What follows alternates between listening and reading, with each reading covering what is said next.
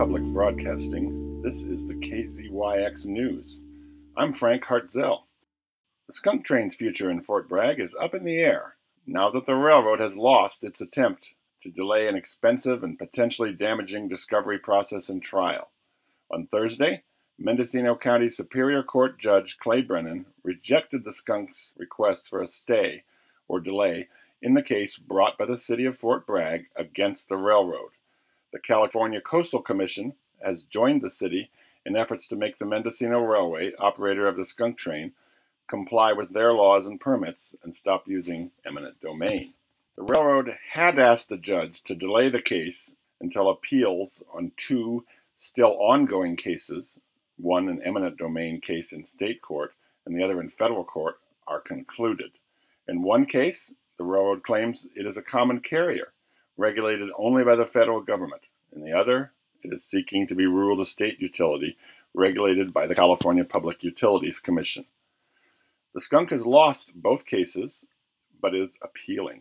Brennan said the two cases aren't similar enough to the current case to be reasons to deny the stay. The case was delayed for 30 minutes while Brennan shuffled the docket so that Krista G., the attorney for the city, could arrive. After she arrived late, all three attorneys presented oral arguments. They also submitted written arguments, which totaled hundreds of pages. Brennan ruled in favor of the Skunk on an effort by the city and the Coastal Commission to get the railroad's filings disqualified because they arrived 6 minutes past the deadline. The judge said that the 12:06 p.m. filing had no impact on the case and ruled the documents timely. The case will be back in court on December 14th.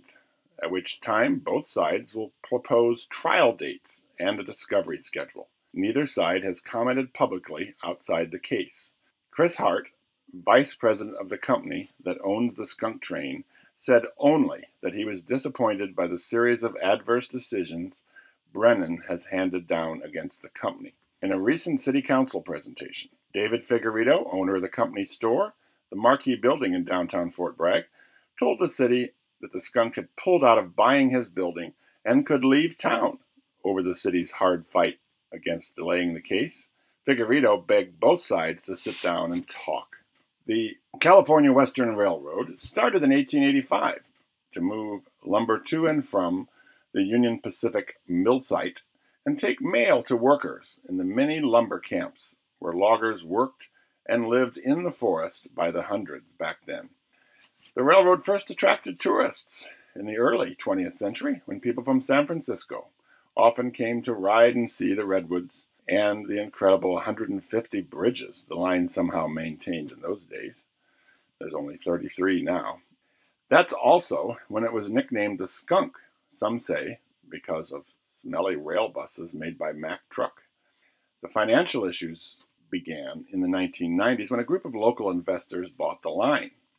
Things got worse in 2002 when the mill closed and the railroad went bankrupt in 2003 and shut down. It was rescued from bankruptcy in 2004 by Mendocino Railway, a company formed by Sierra Railroad Company to operate the local line.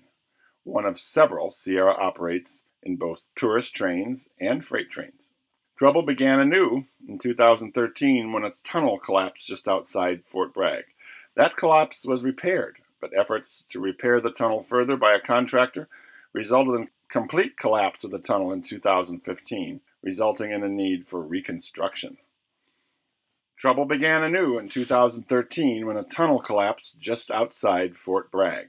That collapse was repaired, but efforts to repair the tunnel further by a contractor resulted in complete collapse of the tunnel in 2015, resulting in a need for reconstruction.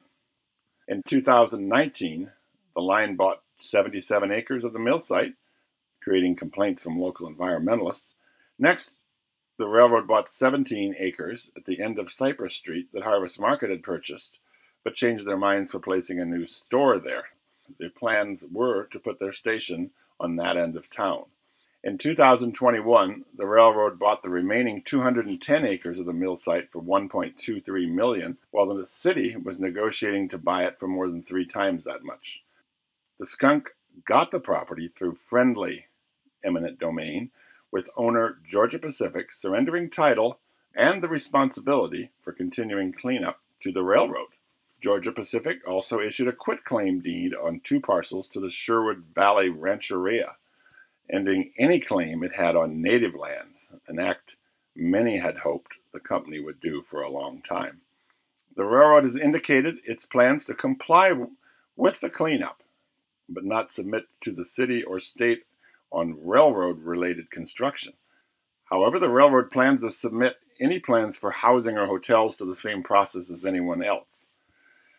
That statement or plan has never been put in writing, and doing so could be a point of negotiation if there is any of that going forward. For now, the construction and the plans are stopped out on the mill site. For KZYX News, I'm Frank Hartzell. For all our local news, with photos and more, visit kzyx.org. You can also subscribe to the KZYX News podcast, wherever you get your podcasts.